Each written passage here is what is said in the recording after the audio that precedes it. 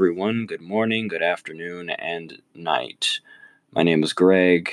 I'm currently 19 years old, and I attend community college currently. And you are now listening to Greg Talks. So, what is the value of freedom? It's a question I ask myself every single day because there's so many obstacles plaguing our world that I see on the news every day. And I'm thinking to myself, man, if people were actually free, maybe all these problems would not be caused. But therein lies the issue. If everyone is free, then what would anyone do at that point? If there is no obstacles, if there is no restraints, if everyone was truly free, then wouldn't it be a chaotic world? Well, yes, it would be, but at least there would be no pedestals anymore. Nobody would look down on anybody. Everyone would be on the same plane. And essentially, it would just go back to how it was in the old days, survival of the fittest kind of thing. And I've been thinking to myself, well, a part of that isn't okay because if there isn't any order, then wouldn't more people die? I'm not so sure about that because if everyone was on the same playing field, I think we would come up with compromises so that everybody would be able to live within a system that would ensure the rights of everyone would be upheld. But I read all these different mangas and all these different stories that talk about war arcs, and each one of them is all because of an idealistic bastard who got the great idea that he was better than everybody else.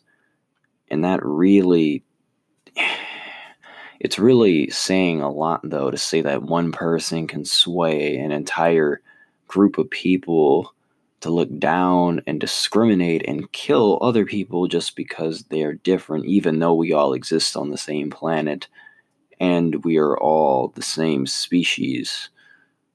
But alas, murder and killing still does occur. And yes, you could say that's just human nature, and we are kind of destined to go on this cycle of basically people getting killed, people freeing other people only for those people that got freed to be in positions of power so they could just do it all over again. And it kind of would leave you in a state of hopelessness if you didn't have, or if we didn't have the ability to compromise. So going back to the question, like, what is the value of freedom? The value of freedom is, to me, knowing that there is a solution at the end of the rainbow despite all the murder and killing and all the cycles that we have to endure to get there. Because, like I said, if that isn't the value, then I don't know what is. Because if there isn't a value to it, then basically everything, all the systems we have don't mean crap. They don't mean anything, though, because they don't stop anything and people don't learn. Or I guess people do learn, but they only learn only to commit the same atrocities again. You know, it's just like what I talked about in my previous episode, how every time people hear about Earth Day, and about recycling and helping the Earth, people don't give a crap about helping the Earth, or at least not the majority of us, because the majority of us are like, what does it have to do with me in the here and now? If it doesn't affect my life and if it doesn't affect my family, why should I care about what happens to the planet? And therein lies the selfish nature of being human. And that directly will always clash with freedom, is selfishness, though, because we always value each other, and then after that we value the people that have the most similarities to us, and then after that we value a group of people that have the same ideals as us, and then we don't go further past that to the greater whole. I don't know, it's kind of weird, though, because why do people stop at a group? Like, why don't people look at the world in a unified manner, like we're all the same being of people? it's kind of baffling though. Are we capable of seeing the world as a unified whole? Are we not capable of actually, like, equality? I don't know, because the more I think about it though, I don't know if we are or not. People has said, like, oh, if you're more in touch with your spirit, you'd have more, you'd be awake, and we're going through a cycle. But that's the thing. It's a cycle. Cycles are inherently meant to repeat themselves. There is no stopping point. And if there is no stopping point, then how are we even awake in the first place? How do you know that if we get to that point, that's going to necessarily mean like a new era, like everybody's going to change? People may change, but it's not going to stop. The point at which we are from going around the circumference and then just crashing back to where it was. It makes no sense to me, though. I'm still a religious person. Like, I'm a Christian, so I go by that value system only because, honestly, I'm afraid that if I don't have that value system, that I, like, won't know what to do with myself. Like, I'm not going to go out and start, like, killing people just because I don't, believe in God, if I didn't believe in God. But I just wouldn't have any answers for anybody at that point, because I would not be able to answer any questions of the why. I gotta really respect preachers for being able to come up with answers. I mean, even preachers don't even have all the answers themselves, but at least they do a good job at reassuring you that you can make it through to the next week.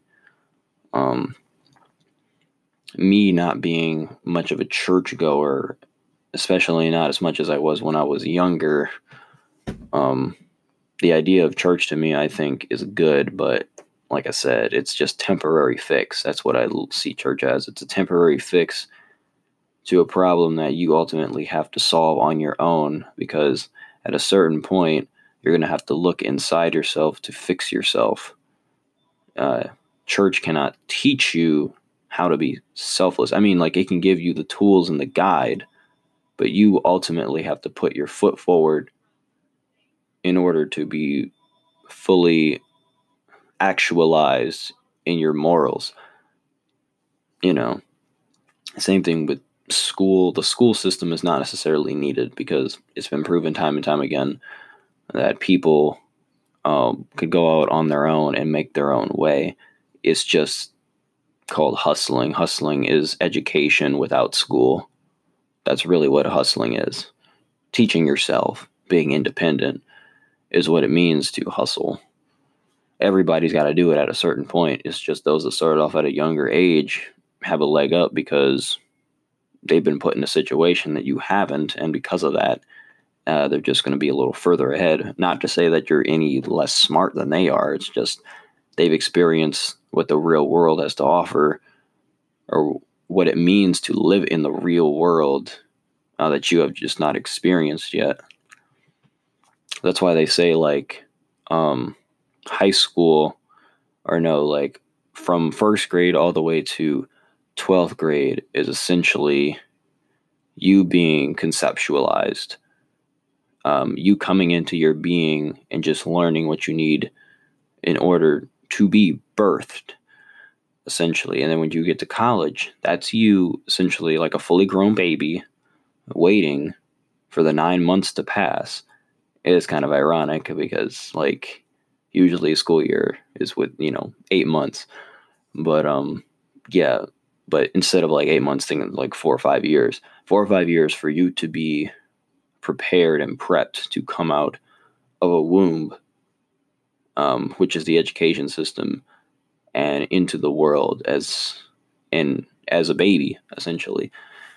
Don't you find that fascinating though? Like, how you come out as a baby, but it's like you're not any better than when you started out as an infant. You're essentially learning to crawl and you're learning to walk again, all within the hopes that you'll be able to basically make it in the real world, except you have no parents now. in the real world. The real world is just like your, what is it? Your abusive but wise teacher that's going to be hard on you because it wants you to learn the nature of what it means to be free and live, but also it's going to still kind of bring you up when you're at the brink of dropping below a point of no return. So, once again, therein lies the question. You've never really been free, or you've never known the value of freedom ever since you were born. You think you have, though, but when you really think about it, your whole being has been shaped by other people. And the only time that you really get to shape your own being is when you're rebirthed. Now just let that sink in for a minute. I know this is like really deep, but you've really got to think about this. What is the value of freedom if it means other people dictate or sway your actions, or if you let them sway your actions, I guess is what I'm saying. So, and then of course, as you progress out into the real world, you're essentially talking to people, you're making new friends, and you're learning how to be an adult. And once again, but what does it mean to be an adult? Because being an adult to me, though, has changed like ever since I turned 18, though, because like I thought being adult was being like a wise and responsible individual that relinquished all the silly and immature things that he did as a kid. And that is true to a certain extent, but now I'm realizing that being adult is much more than that. Being adult is trying to basically not teach other people the bad things that you went through, but it's more like trying to set them on a path that's going to lead them to be the most successful in the freest way possible, meaning teaching people to educate themselves and teaching people what they need to look at in order to progress. Because like a lot of kids don't have that guidance, and they end up like kind of being stuck in a rut. And then by the time they actually need to go out and do something, though, they just kind of don't know what to do, so they're kind of lost. And nobody wants to be home alone in New York. So, I am going to continue basically keeping my kid-like nature along as I grow up, though, because it's the only thing, it's the freest part of me, though, I think, is the kid side of myself. Because being an adult is just like, I don't know, like, yeah, you got responsibilities and there's things that you kind of need to do. But in turn, I think also keeping that kid-like nature, though, is what's going to allow you to progress, because it's the kid in you that's the most creative, that's the most smart and most intelligent person on the planet. And that's the part of you that's going to make you who you are in the long run. Not all the mumbo jumbo about being responsible and like teaching other people. No, because that means nothing if there's no passion behind it. If you can't put passion when you grow up into the things that you do, you'll be one of these monotonous adults who work a 9-to-5 job, 8 hours a day, for no reason but to make money and just live on a day-by-day basis. And you'll be wishing that there was a little bit more thrill to what you were doing besides just sitting down, writing papers, or doing monotonous handwork that doesn't really help anybody anywhere. So the question is, do you know the freest part of yourself, and do you know how to bring that to the forefront? Or would you rather take that away from yourself and continue to be under the rule of systems that oppress and hold you back from being the freest person that you can be? That's the question.